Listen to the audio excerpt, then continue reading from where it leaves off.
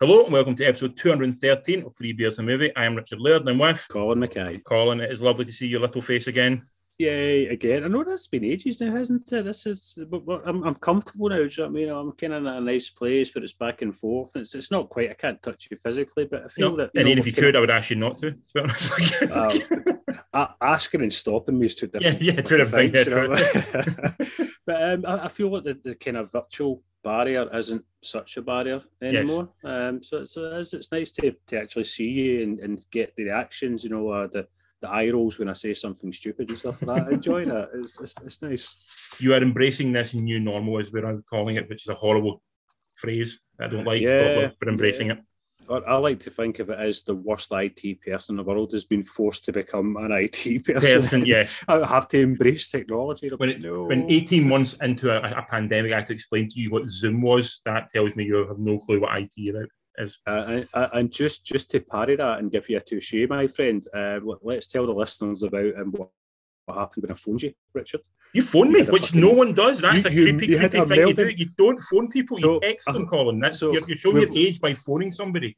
Let me set the scene for listeners out there. So we were texting back and forward about podcasts and what we've seen and what we'll speak about and stuff like that. And I decided it would be really nice just to phone Richard and say hello. I phoned Richard and his phone rang out. 2 minutes later, Richard phones and there's panic. He's like, what's wrong? And I'm like, I'm just phoning you to chat. It's weird. It's weird. Don't do it. I like to think it was a bit like the Eagles when they play a gig. We don't actually talk until we do this. It's like we meet on stage, Colin. That's all I'm looking. I don't have any contact with you outside of the podcast. I was just like, what the fuck? There was some reaction. It was like genuine concern in your voice. Like, what's wrong? The only people who call me is when someone dies, essentially. So that's the only calls I've got in the past 6 months is someone telling me somebody has died. I'm like, oh, sorry. Your first thing you said was, did you butt dial me? I guess I assumed it was. I didn't butt dial you. Someone has died or something, or your butt dial. I mean, I can't think who would die in Colin's world. Would have to tell me about it. That I wouldn't find out some other way. That's what we're trying to think, to be honest. Did you enjoy the chat we had? It was nice. It was a very nice. Exactly. It's different, man. It's like let's chat. Let's not fucking text and do thumbs. Let's vocalize. Yeah, nice. It was very odd. It was. I didn't actually know how to use my phone. To be honest, I had to figure out how to put it to my ear. It's very strange that phone calls are becoming obsolete almost. It's bizarre, man. Bizarre. If I phone my gran occasionally just to let her, because I usually ask if she wants some messages, and she's the only person I talk to that actually want to pick up. Anyone else who I'm forced to phone, I'm actually secretly hoping they don't pick up. I can just go a message saying, "Oh, tried to phone you, but you weren't in. What's up?" That's what I'm looking. Here's what's happening. It's a very odd situation if someone actually wants to phone me. It's quite unusual. This is just a phone call essentially. What we're doing right now is just saying, "Oh, I can see you." It's essentially still a phone call. Yeah, a video phone call. Video phone call. Yeah, on a like tomorrow's world. Basically, phones, computers have replaced. What it is? Yeah, it's like Star Trek. I mean, this is like Captain Kirk would be like, "Ooh," do you know what I mean? So, but I just thought it was nice to phone you, and I did. So touche, sir, to you. There you go. I witted it up for you. Very good. So it's a weirdly warm, sweaty night in the west of Scotland. It's very September. Very, 28 degrees, I believe, was it's insane. We don't even get that at the height of summer. Never mind, it's heading into autumn. The body's not built for it. Because of that, are you drinking anything to try and cool yourself down? I'm drinking something. Yeah. Tonight, sir, I'll do a camera reveal for you. I'm drinking... Oh, Trooper. Very nice. Trooper from Iron Maiden, which is topical, and we'll see why later on, folks. Yes. So, yeah, I've had this before. The first time I ever tried Trooper was when you bought me for my Christmas a bottle of Trooper in a pint glass, which I remember. Still got a pint glass, yeah. So that was my first time trying it. And it's actually a nice beer. I'm pretty sure Bruce Dickinson doesn't brew it by hand. But no, but I think from what I remember reading about him, he has sort of, like the way Bruce Dickinson is, from what I've read, he gets quite involved in a lot of things. Like, at one point he was a pilot, then he was like an Olympic fence and all that kind of stuff. So yeah, I think he got into brewing. So when he has some sort of involvement in it, like he's sort of invested in it. It's not just a label they're slapping on it, like the Metallica one. I think just a label they slapped on the Metallica one. It does make you feel almost like you're in some kind of wee special club. Do you know what I mean? It's kind of weird, but you're drinking. You're like, me and Iron Maiden drink. You're drinking Trooper. So it does kind of give you a kind of inclusiveness that's probably wanky. I think they also do serve it in Solid Rock. And it's, yeah, of course they will. Well, that'd be the perfect place for it. Solid Rock for Trooper, but it tastes nice. So it's quite a light, kind of almost lager, but without the fizz of lager. So it's a nice beer. And that was a nice choice. That was a nice choice. And again, this is all thanks to you, sir. All those years ago, thinking Colin would like that. Colin would like that, yes. Yeah. And what are you drinking? I have got one from Chicago, and it is called Cosmo Pale Ale from the brewery called Noon Whistle. I like that name. That's a cool name. Nice one. It's very fruity, like really kind of quite fruity, but nice. Like on a night like tonight, it's kind of what you require. Something light and refreshing and citrusy, yeah. Very much so. The one last week, was that a Chicago brewer as well? Yes, I got my box of wanky beers is a Chicago-based one this month. So. Right. So it's like kind of, I'm getting visions of Prohibition and fedora hats and gangsters and shit now. Yeah. It's nice. That's weird. What you think one would call itself like the LA Ness or something, something along those lines? Yeah, something like that. Yeah, something like that. Or the Untouchables, yeah. Even the Untouchables, yes. Yeah, although that's kind of, who's going to drink a beer called Untouchable? But the LA Ness you might drink.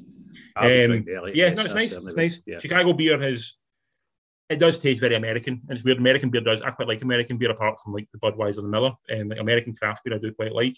And this does kind of fall into that. To call it generic would be cruel, but it has that sort of very American taste, I would say. Yeah. What intrigues me is, as frequently mentioned on the podcast, is me and Lorraine watched, Golden Girls and Cheers and stuff like that. A few times I've been watching Cheers and I noticed that they always serve up these pints, but it looks like a baby pint, but it's a pint. It's it's a big mug, with a handle and stuff, but it's really, really small.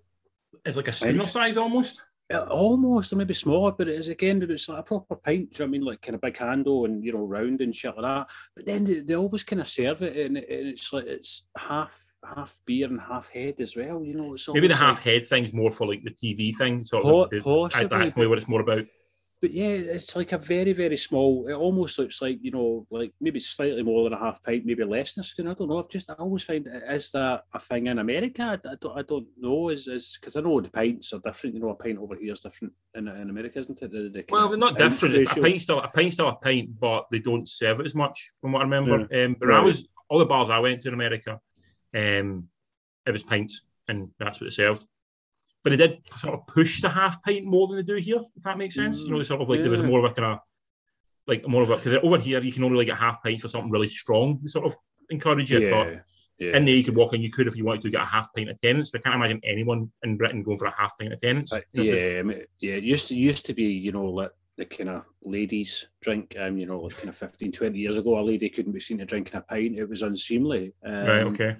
So they would have a half pint. I mean, have you ever seen a kind of woman drinking a pint? It was like, why is she drinking a pint? And it was pretty much Scotland, so it was. So it's quite a recent kind of, female movement that they can actually fucking have a pint now, right? So without being scorned for having a pint. It's utterly bizarre. But yeah, it's a weird one.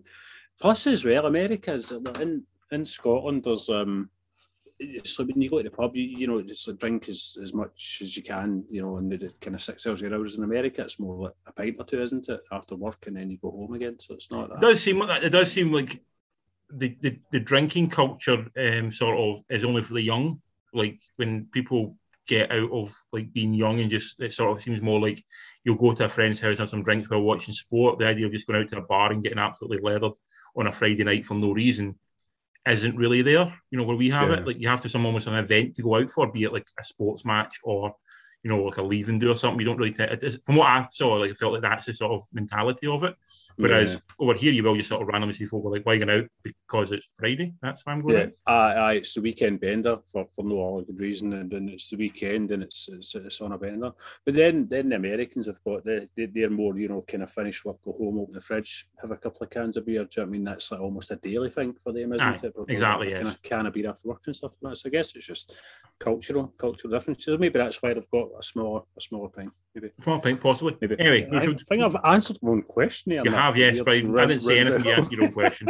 We'll get on to what this podcast is supposed to be more about, which is movie watching or things we've seen. What we watched at home of interest, apart from the thing we're going to discuss in detail in a minute, what have you watched at home of note?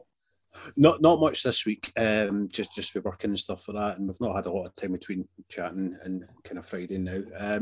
I'm still watching Only Murders in the Building, so we're on to episode 3 of that, which we watched last night.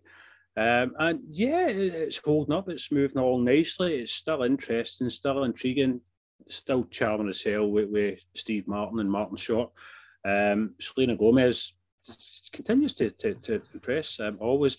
And there was a very, very, very strange cameo that was like, is that? It is. It's him. And but you need to watch it. I can't spoil it. No, don't really good cameo. But it's utterly like, wow, good on you, because I've always kind of thought it was quite kind of serious and stuff like that. And, he kind of pokes a wee jab at himself and I'm like, wow, good on you. So, nice. Yeah, I'm enjoying that a lot. It's a really good show.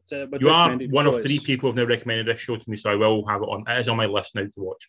Who else has recommended it? Barry recommended it, and somebody else at work recommended it as well. So you're now bound to watch it. So exactly, yeah. If you make recommendations, I've not really watched anything at home. Ted Lasso is the only thing I'm still watching, and I'm enjoying that immensely. It's very funny, very sweet. It's what we need in this hard, spiteful world, and it's a lot of fun. But because of that, we just move on to the movies then that we've been watching. First thing we'll start with is one that's on Netflix.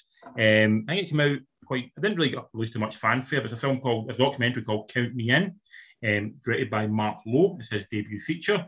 And the plot of the documentary essentially is the history of drumming. It's sort of like the history of rock drumming and sort of where it's all came from and what it is now, and basically also who does it and kind of why they do it, and that's kind of the basis of it. Yeah, I would say it is more an expose of why you drum, here's why I drum, and it's about the passion of drumming more than the history of drumming. It does, yeah. It kind of delves in and out like kind of jazz moved on to rock and stuff like that. But yeah, it's definitely there's passion in there.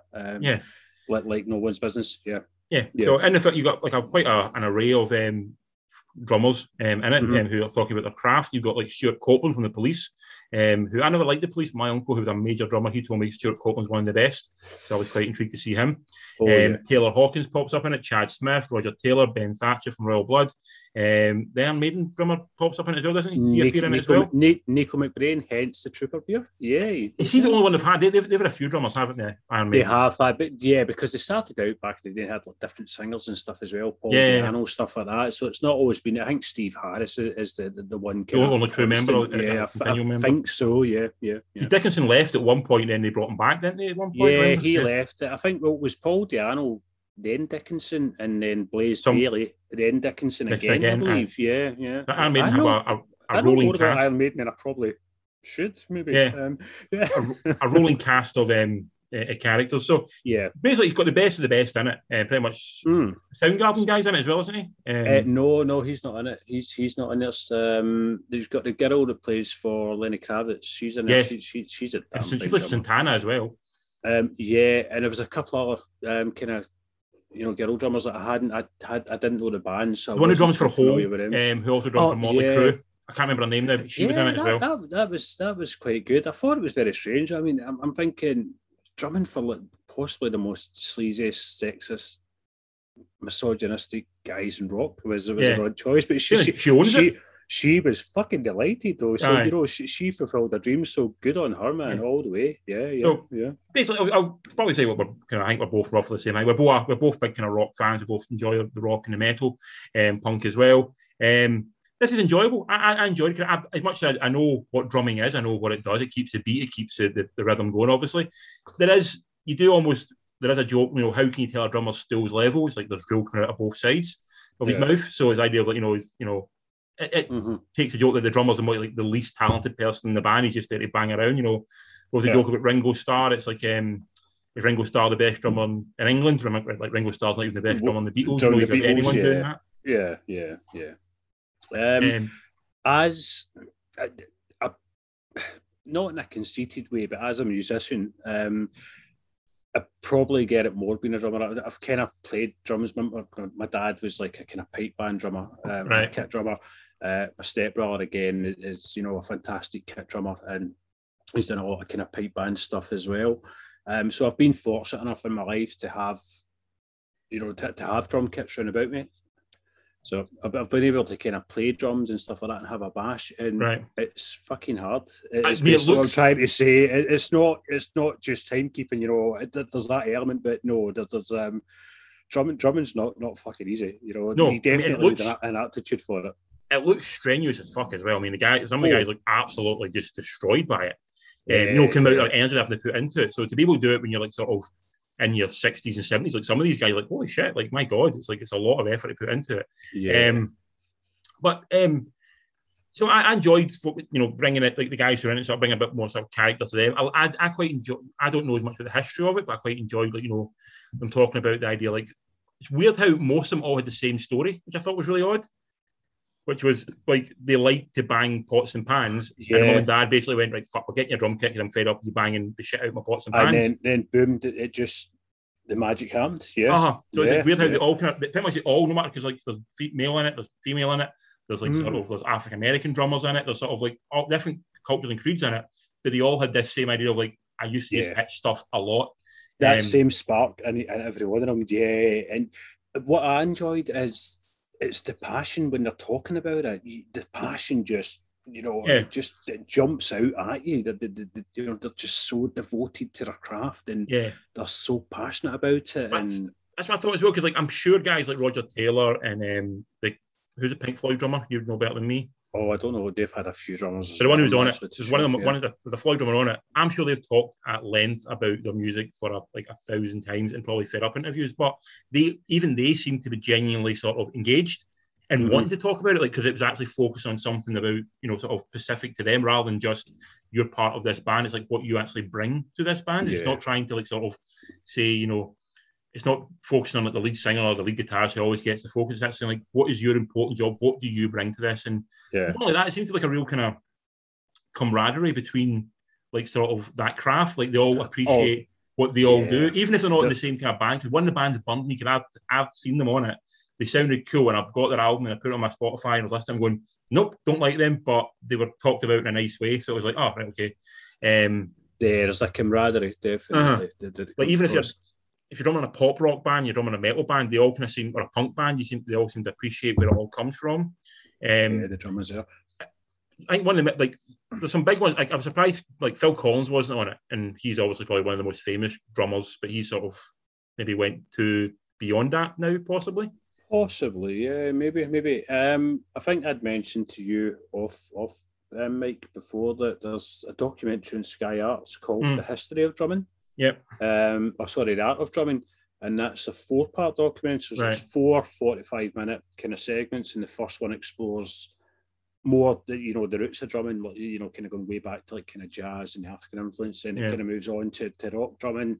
Then it moves on to you know, like kind of different styles, and then it moves on to like the drummers, best drummers, kind of top 10 of drummers and stuff like that. It goes a lot. I mean, if you enjoyed that, this goes a lot more into it. And there is a lot of drummers on that documentary that were into, like Chad Smith and stuff like that, were in that as well. But that's a really good watch as well. And again, what you get most of all is just that passion that they all carry with them. A big regret of mine's I've got an anecdote about this almost. Nice. Is years and years ago, when I was in one of my failed ventures with a band with Andy and, you know, my friend Farron and stuff like that, is we'd all managed to get tickets to go and see Nico McBrain doing a drum workshop in the Arches. All right, okay. And I was so excited because, as you seen last night, just for his few wee bits on that, the man can tell a story. You know, I think he's really well known for his. He's what I like to see. He's the one who starts telling the story, and he's just going to go, "What the fuck was I talking about?" And it's like, you seem to get lost as he's talking. He's trying to think back, and he's like, "You've lost yourself." But I think he's really well known for that. You know, he just loves telling stories, and he's got a million of them, and he chats away. And we were meant to go and see him, and something happened. I think maybe like a house fire or something, but we ultimately didn't get to go. And that was a really big regret, because I would have loved to have seen him just, you know. I've been to like a kind of similar thing with a guitarist, Paul Gilbert, and it's like a workshop, and they basically, you know, they'll play a bit and they'll tell you the history. You know, I've done this to learn this, and here's where I got ideas, and you know, it's kind of, you know, it's wanky. It's them, you know, kind of showing off, and it's like going to a writer's workshop and they're trying to tell you inspiration and where they in their process to try and help. Yeah, totally. Yeah, but I was quite saddened that I never got to see it, and I probably never get the chance again. But I think it'd have been a great night, just listening to my brain, ranting on and on, tell and stories. playing drums, and smashing that big giant kit of his as well. Yeah, but back to the documentary, I enjoyed it. It's quite a quick runtime. It was about 80 minutes long. It doesn't really linger around. It sort of batters through everything. Doesn't really it's kind of split into like maybe 5 or 6 chapters. It sort of explores different areas, but it's pretty brief and they're all pretty concise and each one has a nice focus on it. I really enjoyed the jazz stuff. I see some of the jazz drummers like holy shit, they're like kind of nuts. And same as some of the the guys from like the 50s who were running in the rockabilly bands and stuff like you sort of like they all look like your dad essentially. They play with finesse, man. Those Buddy Rich and stuff like that. There's a real finesse about those guys that they're like the benchmark for pretty much every drummer. Do you know what I mean? Buddy Rich is sort of the one they're trying to copy in Whiplash, wasn't it? That's the one they're trying to that kind of style, that lot kind of snare work and like kind of ghost notes and stuff like that, flams, trills, that kind of stuff. There's a real kind of real magic to that. It's poise. It's a difference between paint with spray paint and paint like with a fine brush. It's sort of like you're both doing the same thing, but one's doing it with a bit more brashness. I would say Ginger Baker was good. I like that. I enjoyed Ginger Baker. He's always brilliant. He died not so long ago, which was a shame. But he's a wonderful drummer. And what's he called from the Who as well? He's phenomenal. Moon. Keith Moon. Moon is like but it's weird how they both appreciate each other because Moon's like his style is like Ginger Baker's at times quite reserved and quite sort of like just tappy, and then you watch Moon, who's like just sort of like an octopus. He's just a whirlwind of energy, But again, it's you just see that they're just so into their craft. You know what I mean? You just see that they're just zoned in, and when they're playing, you can just see they're in this wee box, all of their own, just doing their thing, man. I would say it's maybe not one for like sort of true aficionados because it doesn't feel like you're going to get a lot of new information from it. It does seem all that stuff you've probably seen. So it's like you're not going to find a lot of new stuff in it. But it's for myself, who's a bit of a beginner, not knowing the craft as well as yourself. I really enjoyed it. Even Jill, who was watching it with me, she really enjoyed it as well. She said she really enjoyed, seeing what these guys doing, and because like I said, I'll go to a lot of punk bands, and I always listen to punk bands. Drummer, I just sort of keep it fast, keep it moving. And don't fucking stop which is essentially what the guy from the Clash says at one point. Just don't fucking stop till they stop. Keep going. But you find that I think if someone does have that passion, like you do it to me sometimes to an extent, is when someone's so passionate about something and they're talking about it. It's infectious. You do it with movies. You'll be like, listen, I've seen this movie, I've seen that one, and it infects. Do you know what I mean? Yes. If the passion's there, then it does, man. It really, it gets infectious. Seeing someone do something well and enjoy doing something well, it's enjoyable to watch. And like I said, hearing them talk about it, like you said, it's passion. It doesn't matter if you're passionate about drumming or passionate about football, passionate about hockey, passionate about movies, reading, whatever it is. If you're passionate about it, that can come across. And that's why I like watching a documentary about something I don't really know that much because I feel like you get so much from it. Like, I remember watching one about Quidditch, like the Harry Potter game, and the people who play it professionally, essentially. Utterly stupid. Like I don't really get it, but see the way the people talk about it. Fuck, I was like, I'm invested in this. Like I want you to do well because I'm now with you on this. Because it seems. One time I was taking the kids through Kelvingrove Park and we were walking past the football pitch and I double took and it was two kind of college teams that were playing Quidditch and I was like, what the fuck is I had to stop and just stare for 5 minutes. Like, this is bizarre. This is nuts. But they were all having a whale at the time. They were oblivious to the outside world. They were wizards in their wee world. And I was like, passion, and again, the passion comes through for it. People who are really into something. So I really enjoyed this. Like I said, it's a nice wee quick watch, 80 minutes long. If you're into music, sort of rock band, you'll probably get a lot from it just to sort of enjoy seeing these guys do their thing and just really talk about where they come from and what makes them want to do their thing. I would give it a very solid 7 out of 10. Oh, it's 7 out of 10 easily as well. I would urge you to watch The Art of Drumming next. I will. I'd find that again. There is Chad Smith's in it. There's a few crossover drummers in it, but it just gives you a bit more nuance and detail about the history of drumming and some of it's more kind of hands-on, they all kind of gives you wee shots of what they're doing. You see them really getting into their craft as well. There's a few bits in that drumming that just blew me away. I was like, wow, these guys are artists. Well, there's no bad thing about having the same people on it because clearly they're on it for a reason because they are very good at what they do. You don't become the guy who keeps the beat on Queen if you're shit at drumming, do you? You've got to have or for Floyd, or for Red Hot Chili Peppers, or for like a ton of bands. Foo Fighters are a phenomenal drumming, a phenomenal live act. If you can be the drummer for them for the last 15, 20 years, you must be doing something right. I've always felt kind of sorry for Taylor having to, because how terrifying must that have been for him? You know what I mean? Being the drummer for Dave Grohl's fucking band. You know what I mean? And Dave Grohl's he's a damn fine drummer. He's a very good. I mean, he's top 10. You know, he was picked out by. If he didn't start Foo Fighters, he was going to go and be strong for Tom Petty. Yeah, do you know I mean? This guy, imagine being his drummer. Do you know what I mean? That's a scary thing. You know what I mean? That's fucking hell. That being said, you see the 11-year-old girl drumming for him on stage. I did see that. Yeah, he was really good. He was really good. Yeah, seen that a similar one as well a few weeks ago. Just happened across it on Instagram.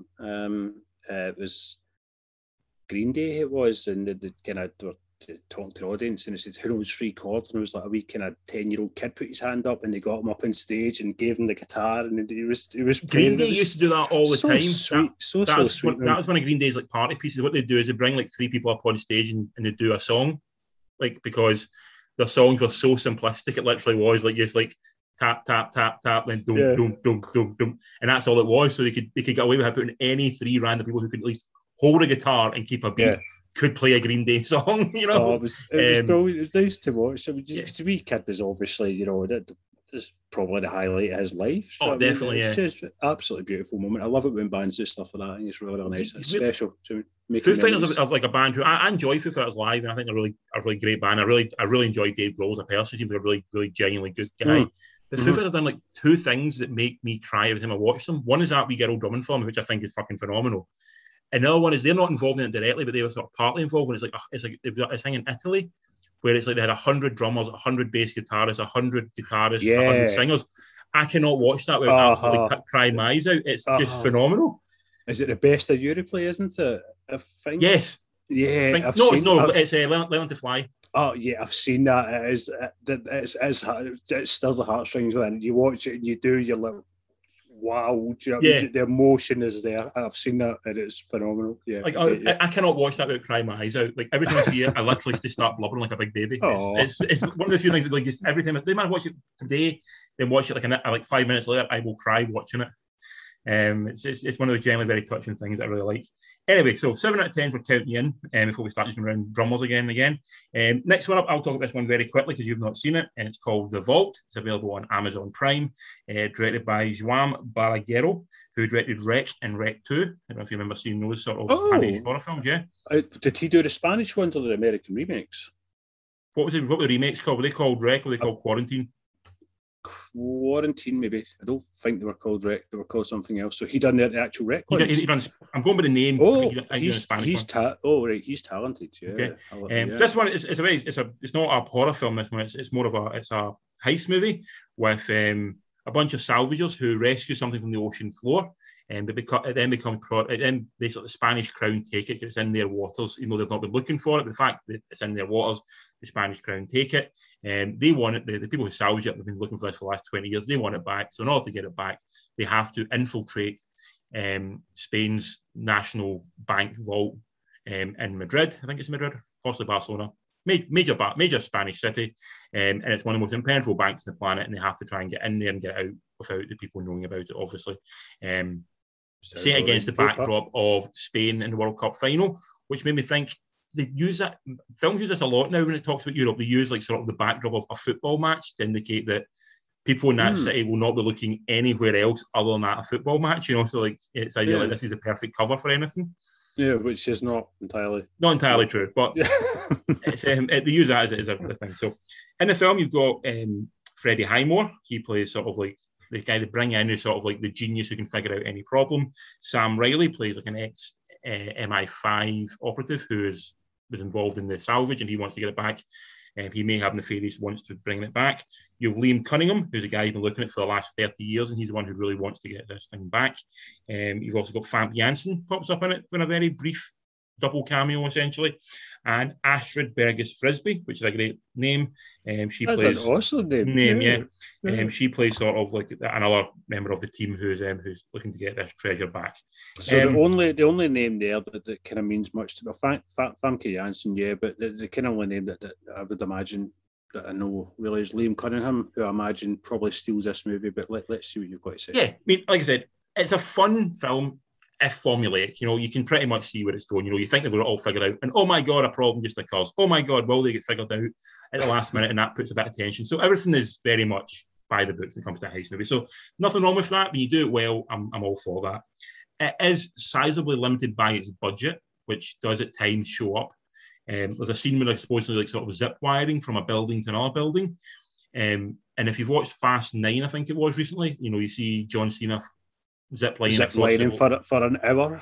Yes, for an hour. And they've got the budget to do that. And this one, essentially, see a guy, he steps off a building, and then the next shot is him landing on a building. They don't actually have the budget to actually show him, zip lining across. So, that's kind of cute, man. It's kind of cute. So there are a few other times when it's the budget limitations are there to be seen. But generally, it's fun. The cast are all having fun. Highmore is in that TV show, The Good Doctor, where he plays just a really smart guy who knows everything and he's quite charming about it, as opposed to being like House, who's a dick about it, if you know what I mean. He plays like, and he looks so baby faced. You're like, oh, it just feels weird having this little kid know everything, but he's fine. It does feel quite grounded for the first, I think it's about a 2-hour film. The first hour and a half, you're going, this is out there as it is, the idea of like the heist is a bit kind of like, it's obviously a film. It feels like it could be possible. The last half hour, it gets a bit more kind of like, come on, you can't do that, yeah. Can't yet. Not as bad as the film we talked about last week, Sweet Girl, but it's definitely sort of like, you're stretching believability right now. But yeah, it's kind of, Liam Cunningham is one of those guys who, he's a really good actor. Everything he's in, he's always very good in what he's in. Maybe not in the best films all the time, but everything he's in, he's always very good in. Massive fan, yeah, huge fan. And he's kind of got almost got that Bruce Campbell thing, where it's like the bigger the budget, the smaller the role. Yeah. He's got a bit of that. So he's like pretty much front and center for most of this film. So you kind of go, it's like, oh my God, this is obviously limited in some way. And because that feels like it does belong where it belongs, like straight to DVD, straight to streaming, maybe not a cinematic movie.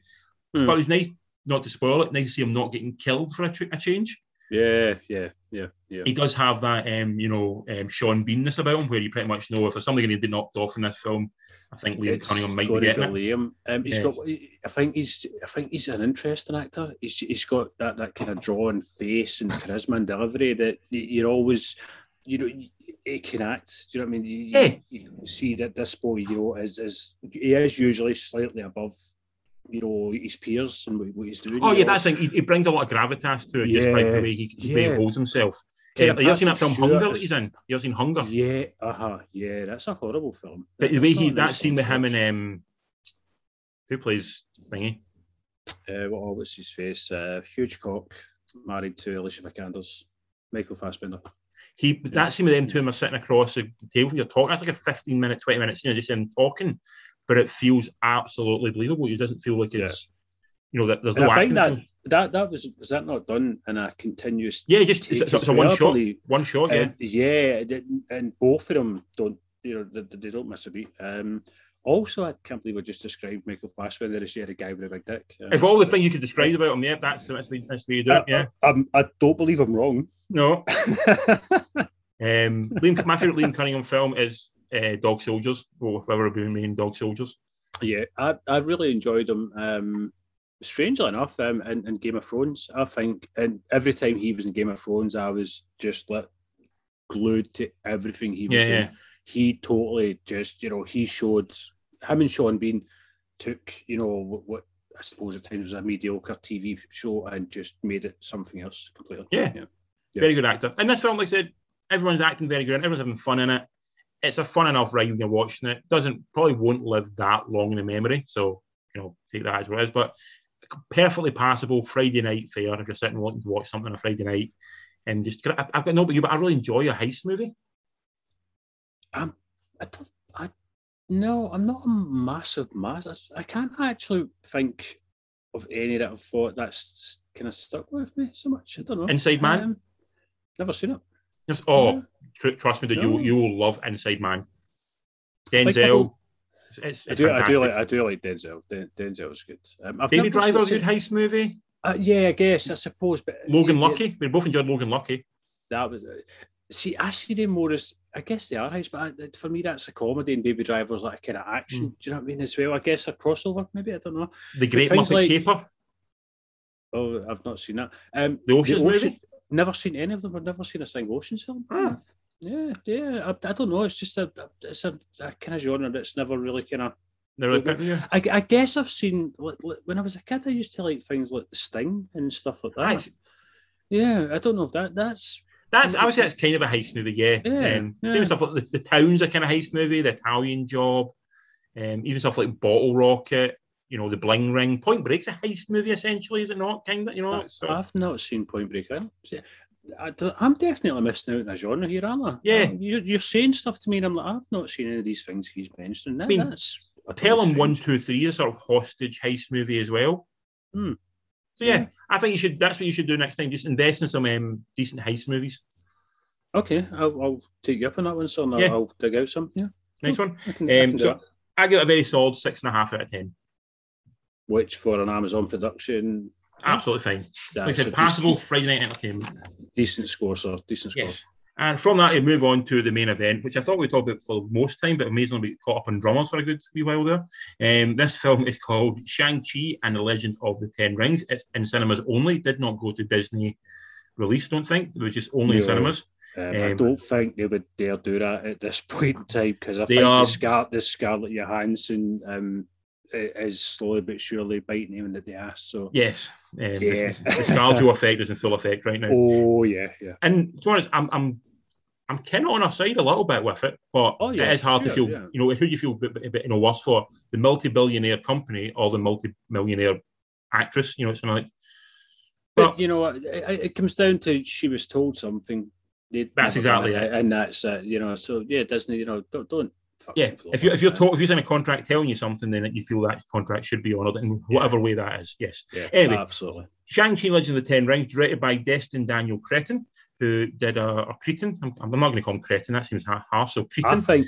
I would say, Cretan. Yeah, Cretan. Let's go Cretan. Yeah, Cretan sounds nicer than something like Cretan. I don't know if that's just a Scottish word or not, but Cretan is not particularly nice way it's not. describe someone.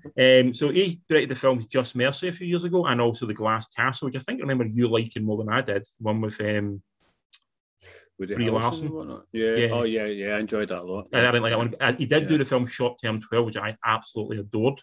That was on with Brie Larson, and she's in the youth hostel, and looking after the kids. No, I've not seen that. No. Fine on. Oh, genuinely phenomenal movie. Like really touching. Really, it really got me in a big way. Really good film. Definitely different from this. These are all pretty small scale. Even The Glass Castle is a sort of a surreal picture with quite a small, intimate family picture. Yeah. So yeah, it's definitely kind of different from this one. I don't know a lot about Shang-Chi, but the basic plot of this one is there's a power that has been handed down for generations in the form of these 10 rings.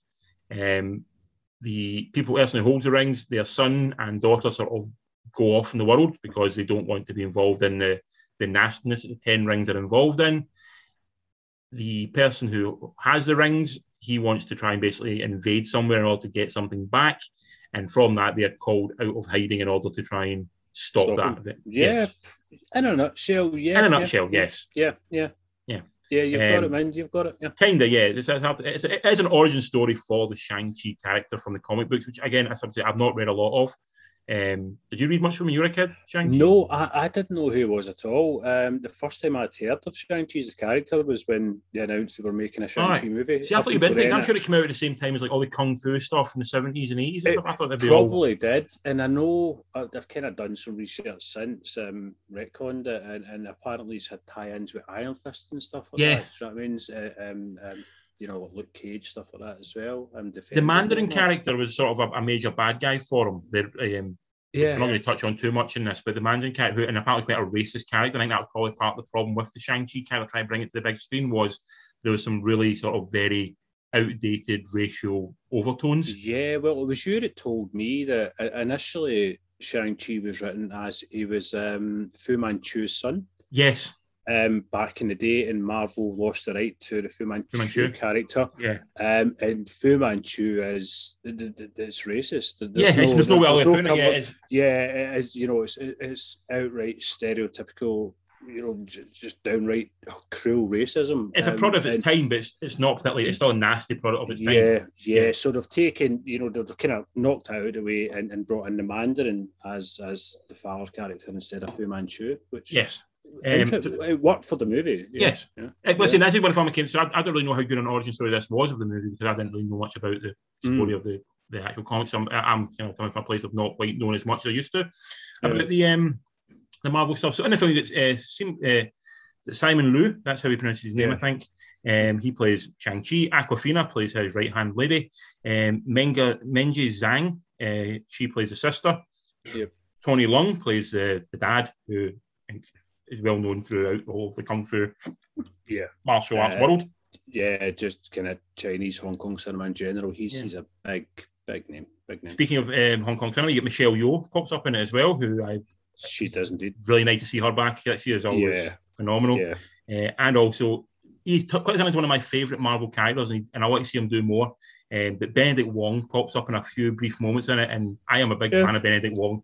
Benedict Wong is great, isn't he? He's got a charm to him. You smile whenever you see him on the screen. You do. He has a sort of like grudgingly is doing a job he doesn't really want to do almost now, but he still has to be forced to do it. And it's just I like Benedict. I like the way he plays the character in it. So I really like him. Anyway, I've got the last couple of minutes of the film I saw. So what did you think of this one, first of all? Genuinely enjoyed it. I kind of went in with high hopes anyway. Being Marvel, even when they do disappoint, it doesn't disappoint. Do you know what I mean? Because us fanboys will lap up what they throw us. Yes. So I did go in expecting big things, and it delivered everything I was expecting and more as well. Awkwafina is fast becoming one of my favourite actresses. I've seen her in a handful of films now, and I think she's brilliant. She's really funny. She's charismatic. She's got her name Awkwafina is. She calls herself that because she's always felt like she's this awkward person that never really fit in anywhere. So that's why she's called Awkwafina. And you get it. Do you know what I mean? Like, once you kind of read her, I'm awkward, and you kind of watch her on screen, you're like, you are awkward, but in such a nice, charming way. So I always enjoy seeing her. I was kind of drawn to her. It was the fight scenes were just wow. I mean, we've kind of seen snippets of Marvel before doing choreographed fight scenes, most notably the Winter Soldier, Captain America. Anything that ScarJo does is usually quite well kind of done. Choreographed, but there are times with Marvel where it does seem highly choreographed.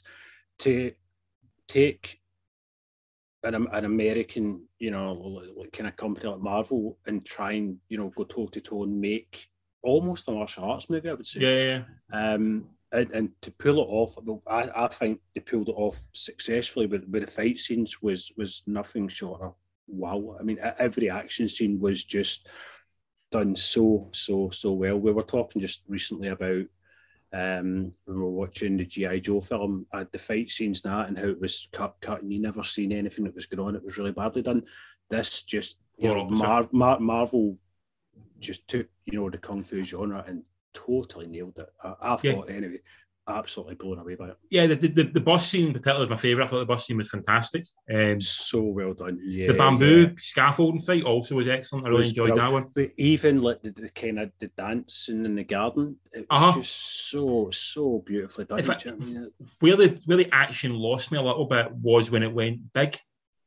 At the end, the sort of really sort of tight martial artsy stuff. I was like, this is excellent. Like, I'm really enjoying this immensely. But then that's my one big major failing in the film. I thought it went the Marvel big thing in the sky at the end, which again, it's like it didn't need it, and it felt like it was tacked on, and it took away from the rest of the movie. I thought that's done a really good job of going from the mundane to the fantastical and not feeling like a leap.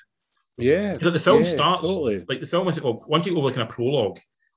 When you get into the sort of Shang-Chi character, you actually start off essentially he's a valet working in a hotel, doing the karaoke, and by the end of the film, he's in sort of a hidden kingdom fighting dragons, and you go, Right, but it doesn't riding feel a like a fucking leap. dragon. It feels like it moves at the right pace. You go, this actually works really well. Absolutely. I was actually quite excited about it. Visually, I think this is maybe Marvel's best film. I'm going to possibly Black Panther. I don't know, but just in terms of just pure eye candy, like every bit of scenery, you could take a snapshot and hang that on your wall. Just everything was just you didn't know where it looked. Sometimes the colours and the backdrops, it was just beautiful to watch. It did feel a little bit at times like for the first sort of 8 years of Marvel, the origin flick copied Iron Man. That was the sort of, you do an Iron Man with different characters. That was the idea behind it. Now the template is do Black Panther. So it felt like Shang-Chi sort of in many ways was a sort of like Asian version of Black Panther.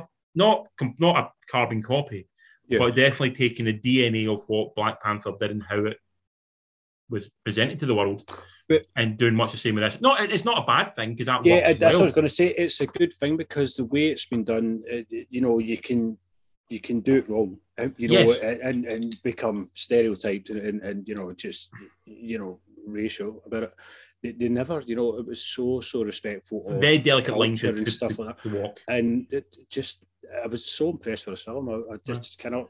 And there was also, I don't think we should say who, but there's a cameo. It's a good cameo in it. It's a fun cameo in it. Enjoyed it. It's almost stole the film. It did. I enjoyed it. The Planet of the Apes bit just had me creased. Had you rolling? Yeah, that was just genius. Whoever wrote that was just, genius levels of writing at that point. The only thing about that scene, that whole character was that character has a buddy in it, which I felt was not required and is, again, just sort of trying to sell merch a little bit. Have no fucking heart, sir. I didn't really buy for that. But what I did enjoy about this a lot is I think Marvel's been guilty a little bit, particularly when it was sort of like pushing towards that sort of the Infinity War and the Infinity War end. Every film felt at time, every sort of film that had been brought out felt more inclined to try to push the big story on in order to get to the Infinity War. So it lost a little bit of focus on the current story. Like Captain Marvel, I think, is a prime one of that, where it was so sort of focused on trying to get the idea of like, she's very powerful and she'll come important against Thanos, that it kind of forgot about the Captain Marvel story a little bit and didn't really sort of embrace that, right? This film essentially ignores the rest of the MCU for the most part. It doesn't really embrace it. There's a little like you've seen in the trailer, the Abomination cameos in it, and if you know the Abomination is, that's great. Yeah. If you don't know who he is, doesn't matter. It's irrelevant, It's almost a throwaway scene, which is, it creams the fanboys, but it is, They reference Infinity War, obviously, the idea of like, half the world could be blocked out of population at any one moment and be brought back. So they reference it. But this film, for the most part, I would say until the sort of cutscenes at the end, like the usual Marvel sort of tag-ons at the end to sort of the movie story, this film stands by itself as its own film. It doesn't really have a lot of push to get other Marvel stuff in, which I really, really appreciated a lot, because I think that helped it to stand in it. I wasn't just sitting there waiting for, oh my God, I hope the Hulk turns up in this, which is what you're kind of half waiting for most of the time in these films. So I really, really liked that about it. And it allowed me to just enjoy the film. Yeah. They're getting really good at this element of, as we've kind of both said. I mean, I think you're a bigger kind of comic book nerd than I am, for sure. Yeah. I kind of know a fair bit about comics. I mean, I've kind of had my hand in them throughout the years and stuff like that, but for none of us to have known this character. And after watching the film, I'm firmly invested in this character. That I want to see what he can do. The universe. Do you know what I mean? I'm like, put him in there. I want to see him with the Avengers. I want to see him in other films now. And to just kind of take an unknown entity and do that is something magical. And it doesn't rely on, a talking raccoon and a talking tree. It doesn't have those gimmicks to do it. He delivers. Him playing that character, he was believable. He had heart and soul in there, and he's a charming actor. I think that's something you got to focus on, much like when Boseman got cast as Black Panther. He seemed like a guy who has fully embraced this role. He is sort of he was on a TV show in Canada, I think it was something like Kim's Convenience or something. He was on that. That was pretty much his only major big credit, and he was apparently he's one of the guys that look at the stock photos that Alamy uses, and you type in like in Google like man sitting at desk, and it's like It's a him. stock photo. He's Yeah. in them. He's in a Oh, lot wow. of these ones. So like, yeah. Oh. So that was his sort of other stuff. So he's not really had a big breakout film role, I don't think. So this is his coming out party essentially. And wow, and he owns it completely. Oh, yeah, you believe him you believe the character. I mean, you root for him right to the very end. Again, Marvel do. I think they've yet to make a film that doesn't go big in that third act, haven't they? They just can't break away. That's it's their thing. It's not going to change. I don't think it's annoying that they haven't changed it. I would like to see them just don't have to go small. But they could have easily done something that didn't result in two big things fighting in the sky. Because even Black Widow had it, and Black Widow did not like that. Fell even out of place in Black Widow, you know. So that's the kind of the thing. That's when I kind of lose a little bit of interest, and also even we saw it on the big massive super screen in Cineworld. See the finale when it is the two big things fighting. Yeah, the camera is moving, whipping about so quickly. I had real trouble focusing on what was happening. It felt like it was really. Which moving is a shame quickly. because when they done the action scenes, you were so aware of every punch and kick and where who it was going and then it totally they done that and it's like this is quite messy at times and it's like it's just a strange offset. Do you know what I mean? Yeah. You know, you've done this so well, but then you went, you know, you've done this and it's kind of jumbly. It's weird. Yeah. Michelle Yeoh was charming as hell in it as well. Oh God, yeah. She how graceful is that woman? I mean, she can still do that shit. You know, she would kick your ass in a second. Oh, I mean, it's not even a question of that. You know, grace that's unparalleled. She's just so. You know, the way she moves, you can tell. You know, I mean, she's a highly trained martial artist. I mean, like highly trained. And the way she moves, it's art, isn't it? I mean, she was born in 1968, so that would make her. She is 3 years older than me, so she is 54, 53.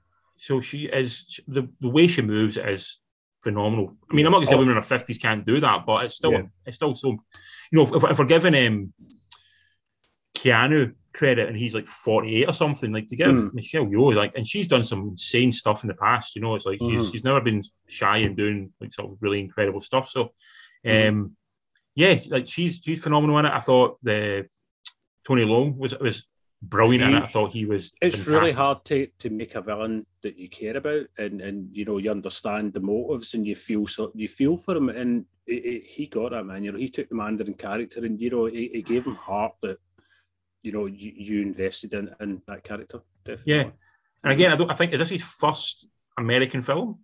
Oh, I'm not too sure actually. I'm going to say no, but I could be talking shit. Don't cite me on that. I think he's maybe done. I'm trying to think of something else he's been in. To be honest, I'm just sort of like. I mean, obviously, he's been in Hong Kong cinema and Chinese cinema for a long time. Hasn't he? Like sort of essentially. Yeah, he's got a huge body of work, so he has a huge body. And again, Awkwafina, she's only. I mean, well, that's her now.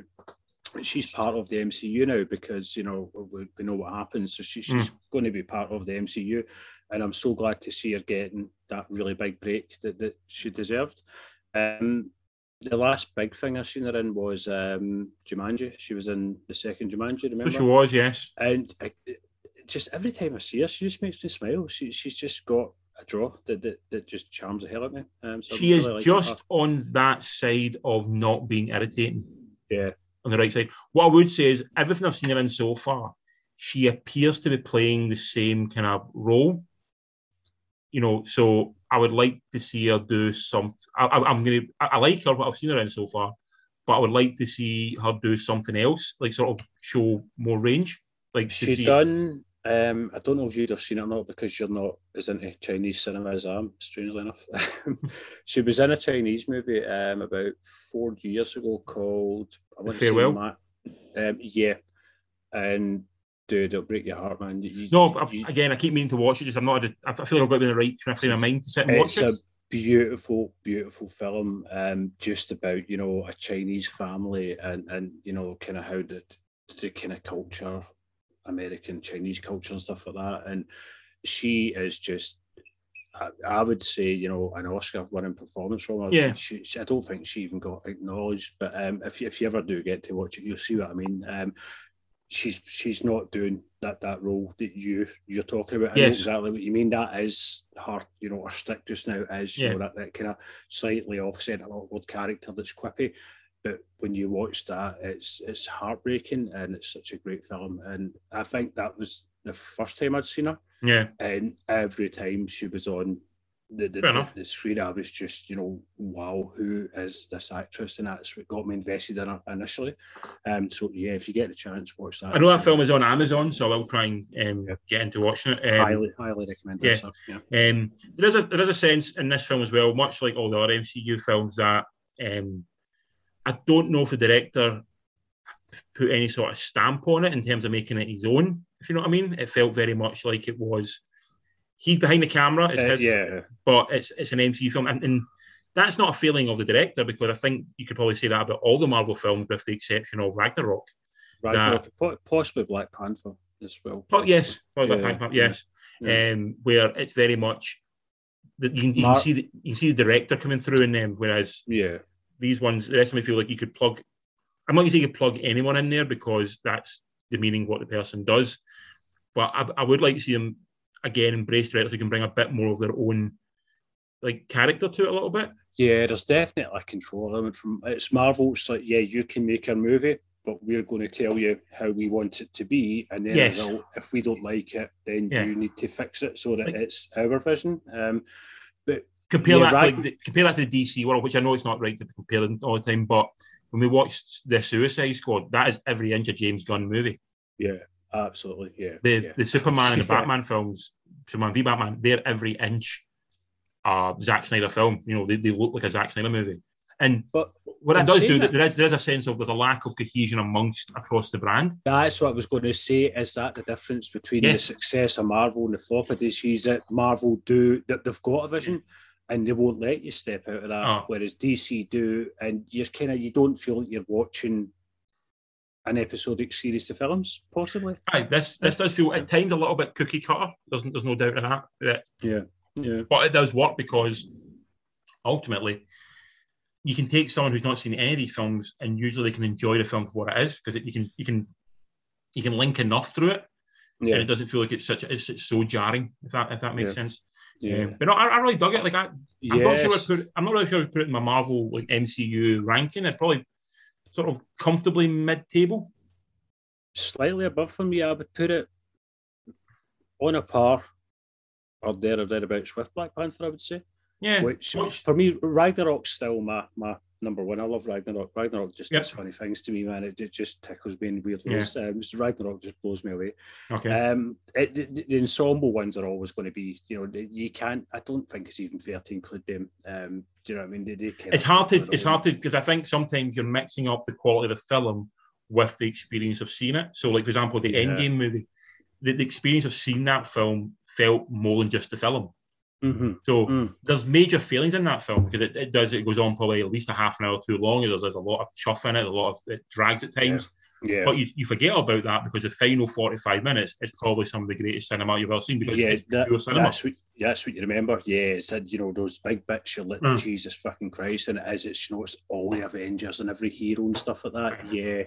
Yeah. But no, I would definitely say, I think it's up there, Black Panther. I think it's top tier, I think, out with the ensemble pieces, if that makes sense. I'd probably put it alongside sort of maybe First Avenger. I really enjoy it. I put it in that world. Yeah. What I thought was really interesting was because, like you, I didn't know the character, and I knew they were going to have to give him a costume, and I had no fucking idea. I'm like, what's his costume going to be? So that was quite nice. That did feel very ham-fisted getting that in. Yeah, it felt like they really had to bend over backwards to get that moment and to get the and that felt like that. Okay, fair enough. I mean, it works. You go with the film, that's fine. But it did feel like we need to find a way to get them into that costume. We need to do that. But then when you look at older comic books, the fact it's not too bad as well. The look is good, but it's how he gets it. I'm like going, really? It felt a bit the bend over backwards to get it. But no, I dug it. I really liked it. I found a lot of fun. It's what cinema. It's what I've missed from cinema over the last sort of 2 years. It's big. It's pure popcorn, action, enjoyable, fun cinema. And absolutely. If you watch this at home on Disney Plus, you would lose so much from it. I think you wouldn't just have the same effect on it. This is these kind of films are made to be seen on a big, massive screen. It's one of my biggest regrets of the whole epidemic. I mean, a lot of stuff, but I didn't see Kong v Godzilla on the big screen. because I love that movie in the small screen. Even just what, and I thought I would have loved to have seen that film on the big screen. And absolutely, yeah. That film was made to be seen as big as humanly possible. Even the people that seen Black Widow on TV, I would, like you, was fortunate enough to see it in the cinema, and I think, yeah, there's so much you would lose just, not seeing it in your face. I want to see Shang-Chi again because there was so much that I wanted to look at. Yeah. And I think my eyes were like, what's that? Look at that. That's gorgeous. And I want to see it again, and I want to focus more on the action this time because there was so much in the background. It was just beautiful. Do you know what I mean? It was so artistically done. The word that I never asked you and Lorraine about a few years ago, cinematography, I never understood that. And more I'm getting it now. And when I see a film like this, I'm like, Jesus Christ, that's one thing. Wow. You might not know something, but you recognise when it's good. Yeah. Like when like Roger Deakins shoots stuff for like the Coen Brothers and for like Blade Runner 2040, you go, right, that looks beautiful. And there's a reason. It's not, the director has something to do with it, but the cinematographer makes that look stunning. It's all throughout this film. There's just so much to look at. So I'd like to go and get a second viewing and just focus on maybe those action scenes were beautiful. I'd like to focus more on them maybe, or focus more on the back. But knowing that I've kind of seen it, knowing what to expect, I can relax and take it all in as an overall experience better. I think. Something I mentioned about it as well. It's genuinely funny. Yeah, it had laughs. The humour, definitely. And again, the cameo provided some of it, laughs. but not all of it, but some of it. Yeah, definitely. The two lead characters, Awkwafina, and the fella playing Shang-Chi, they were great. They bounced off each other well. Anytime Wong was on there, Wong. I want a mini series of Wong. Just Wong's adventures when he's sort of like hanging around the Sanctum Sanctorum, just sort of like getting pissed off at things or just sort of have to deal with stuff. I want just a sort of almost like a What We Do in the Shadows style documentary series with about Wong. Dude, that would work, actually.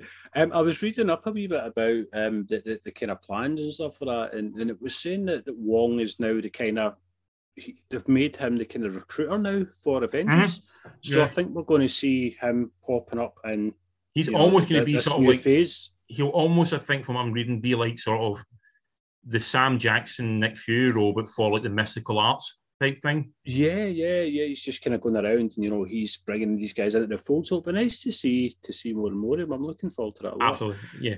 How are you feeling about, just before we give this scores and kind of move along, how are you feeling about the Eternals? What's your thoughts on that? Again, this is character. I don't know much about. Don't know much about them either. I know it's slightly more than I knew about Shang-Chi, but not a whole lot at all. Yeah. I know Jack Kirby done him, so I know it's going to be it could be very sort of like ethereal and very sort of big. And obviously he was sort of known for doing that towards the end of his run. Yeah. I'm intrigued. There's a lot of stuff. I mean, like, I love seeing Salma Hayek on the screen. Salma Hayek gets so much charisma. I love seeing Angelina Jolie on the screen. It's been so long since we saw Angelina Jolie on the big screen. It's been a while, so I'm really looking forward to that.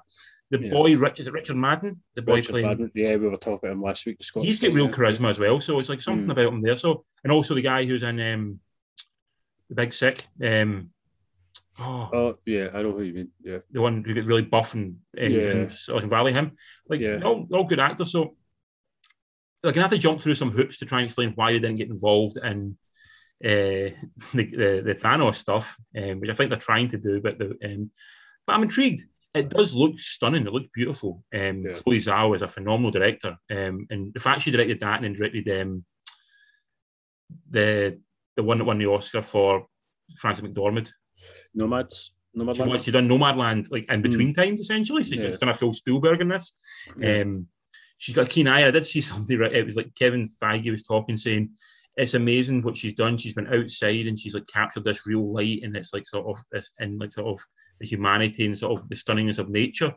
And it's like someone just went, has Kevin Feige just discovered that there's an outside world and not everything has to be filmed in a green screen? Like sort of like you can film something in the real world, Open it. Look out your window, Kevin.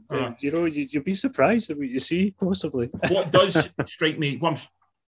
I thought the balance of comedy towards action, it felt real and it felt okay. It felt a nice balance in it. Mm-hmm. The Eternals, from what I've seen, the trailer and the way she directs and the films she's done in the past, the balance of comedy might be quite difficult to get in this one because there's a joke in the trailer regarding like a vibranium table or something that feels really flat in comparison to what's came for it. Do you think it's going to feel like kind of the first Thor film where kind of Branagh kind of went in and they kind of missed almost Shakespearean in a sense that yes, you can admit. It feels like that. But in saying that, I think it'll probably be it'll be the best looking Marvel film they've done so far. Possibly be. I think it'll be stunning looking. It's the high bar to kind of get over. I think they're shooting like all natural light and stuff like that, and like shooting only at magic time and all that kind of stuff. So it looks absolutely beautiful. So I mean, I'll be really pleased to see what they do with that. But I don't know enough about the Eternals to actually really properly speak about it. Interesting. So we'll be treating to know what they do with the characters and how they enter the world. Back to Shang-Chi, so out of 10, what did you give Shang-Chi? I gave it originally a 7, but because of our chat, I'm going with 7.5. I feel like I enjoyed it a little bit more than a 7, so 7.5 out of 10. I was slightly more enamoured, and I went 8.5 out of 10. 8.5 out of 10. Yeah, because I think the martial arts element really kind of got to me in Awkwafina. Both those kind of pushed it a wee extra bit for me. Yeah. Nice one. That's us. Next week we have at Cinema Cop Shop, starring Paisley's very own Jerry Butler. Who you showing Jerry quite a lot more. I enjoy Jerry for what he is, but Jerry has got limited range. And when Jerry works to that limited range, Jerry's very enjoyable. It's when he tries to break out of that. Like I saw a film recently, during lockdown, when it was him, I think Sam Neill and Peter Mullen in a film, right? And I'm going to say, two of those gentlemen are phenomenal actors.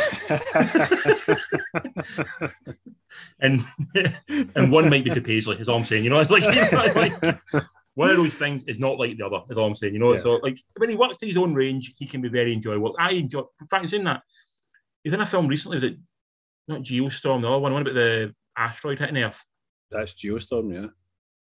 No, Geostorm's the one that's a big action film, the one that's him in Greenland. He's in Greenland. Oh, I've not seen that. No. Holy shit! Greenland's fucking a great film, like a genuinely emotional hitting film.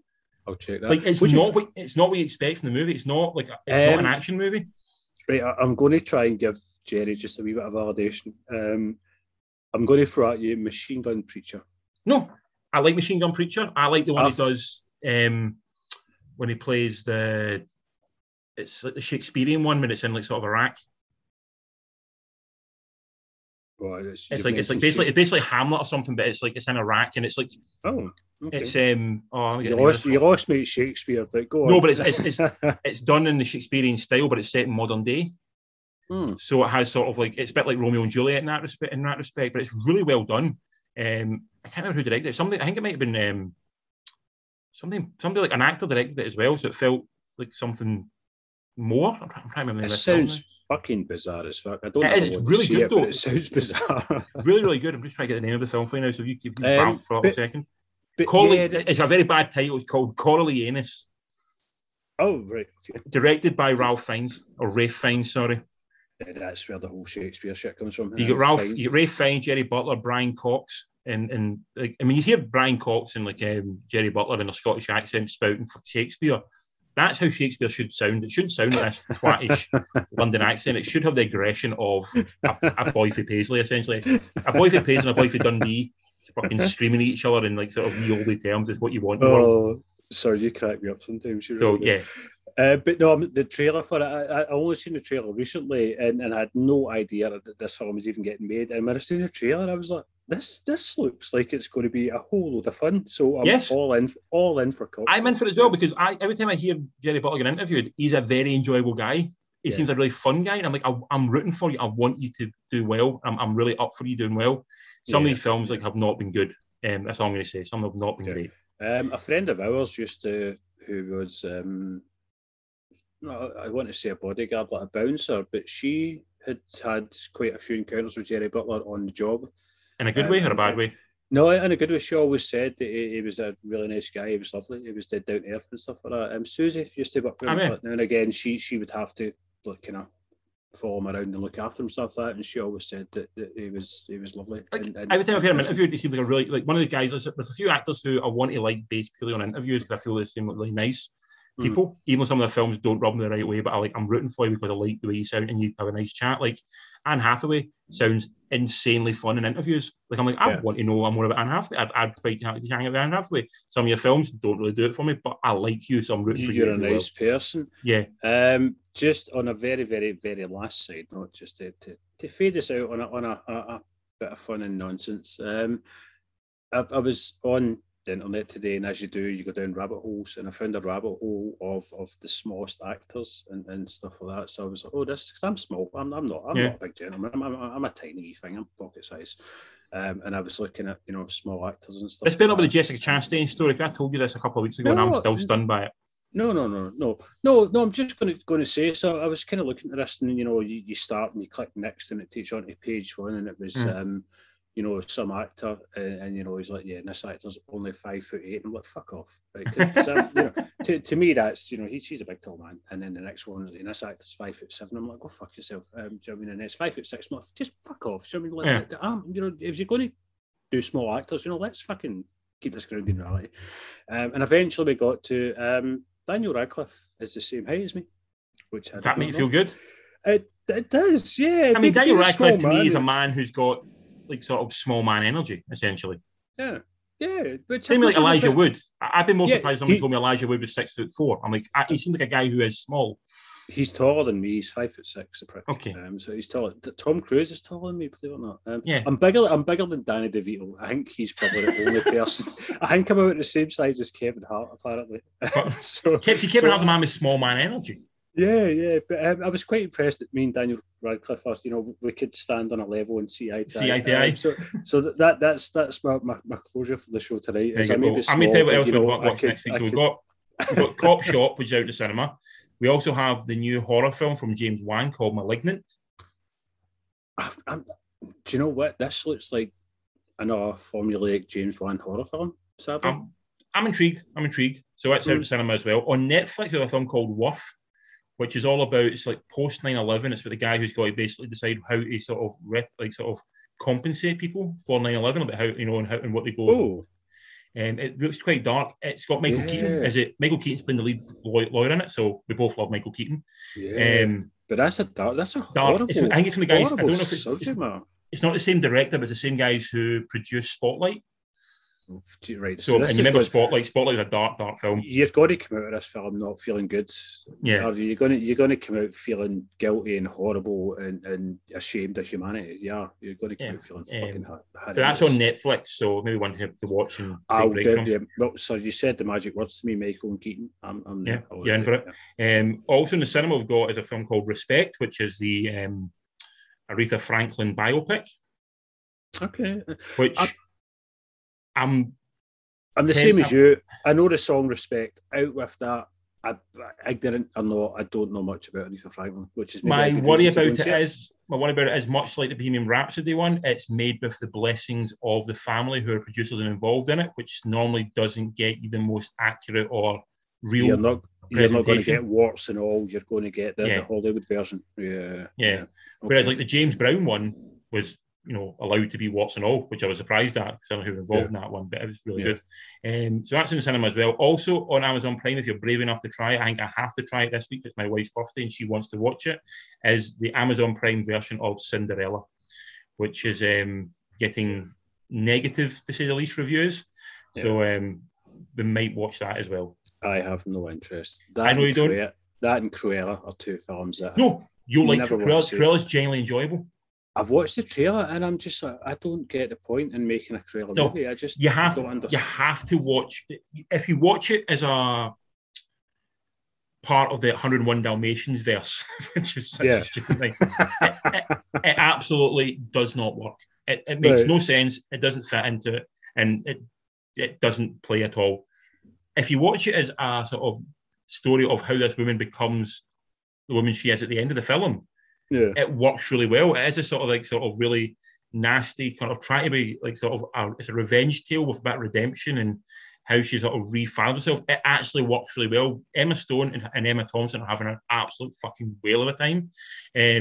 As is the boy that we liked from Black Klansman and Richard thingy, the one about the bomber, always kind of fat guy, squinty eyes. Yeah, he's got weird eyes. He always looks stoned as fuck. He looks stoned as hell.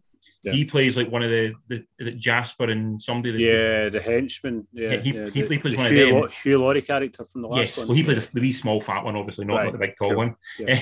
Right. So, but no, it's I liked it more than I thought it would be. But then, if you try and make it into a prequel to 101 Dalmatians, it does not work at all. Okay, but as a film in itself, right, because it's very punky and it's sort of set in the 80s, so you probably quite like some of the music and stuff like that. And it's sort of some of the needle drops are pretty on the nose. Yeah. But did you watch I, Tonya, the one with Margot Robbie? Yeah, I did. Yeah. Same director. Right. Okay. Yeah. So I can almost see what it is. Definitely not Cinderella from what I would say. It's definitely a different vibe on it. And I actually enjoyed it more than I thought I would. I'm not going to watch it. Not going to watch it. But I'm saying there's worse films to watch. Tell me where to find us. You can find us on number 3 Beers in the Movie, all the usual places. So that's Gmail, Instagram, Facebook. We're on all of them. So look us up, give us a listen, let us know what you think. Did you enjoy Shang-Chi? Was the costume come from nowhere? It come from nowhere. How funny was Planet of the Apes? That was the funniest reference. Let us know. It'd be nice to hear from you. That's we do all the talking, so let us know what you think of what we say. I've been Colin, you've been Richard, and we have been 3 Beers in a Movie.